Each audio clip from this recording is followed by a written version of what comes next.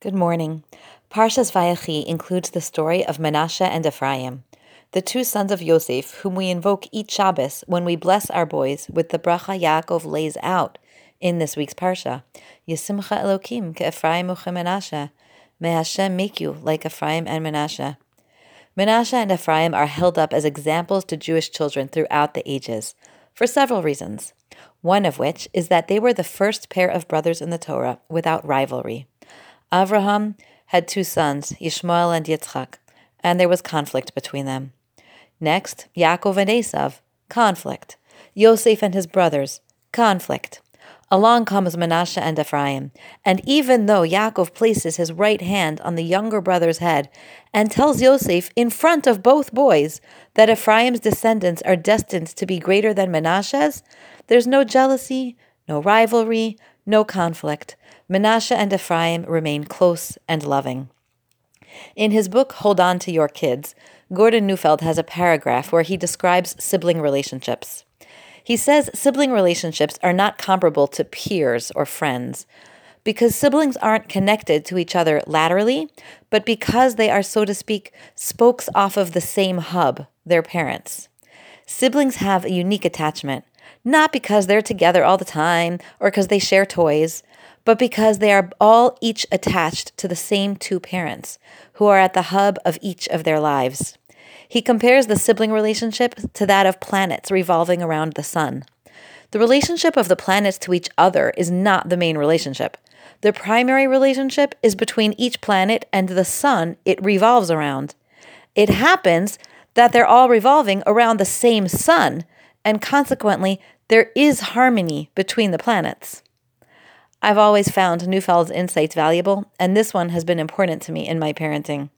What it means practically is that when there's friction between two siblings, often the best thing I can do, whenever possible, is to involve myself in an activity with them.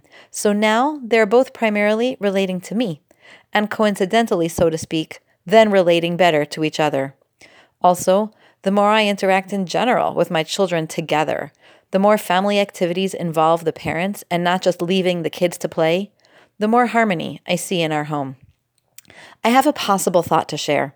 I don't have any Torah source for this conjecture, and I'm leaving it with you only as something I find intriguing, not as a parish. I find it fascinating that Ephraim and Menashe are the only siblings we find in Sefer Bereshis whose parent interacts with both of them together at the same time. We have stories of Avraham and Yishmael and Avraham and Yitzchak, but not Avraham together with both Yishmael and Yitzchak. Same with Yitzchak and his children, Yaakov and Esav. If you think of the famous stolen brachos, Yaakov left right before Esav came in. They were never together. And even with Yosef and his brothers, we have Yaakov alone with Yosef. We have Yaakov alone with the brothers. We have Yaakov with Yosef and his brothers all together. No, not until Yaakov's deathbed in this parsha, when, perhaps not coincidentally, they're all at peace with each other around their father. But Menashe and Ephraim are together with Yosef, their father, and Yaakov, their grandfather, in Vayechi.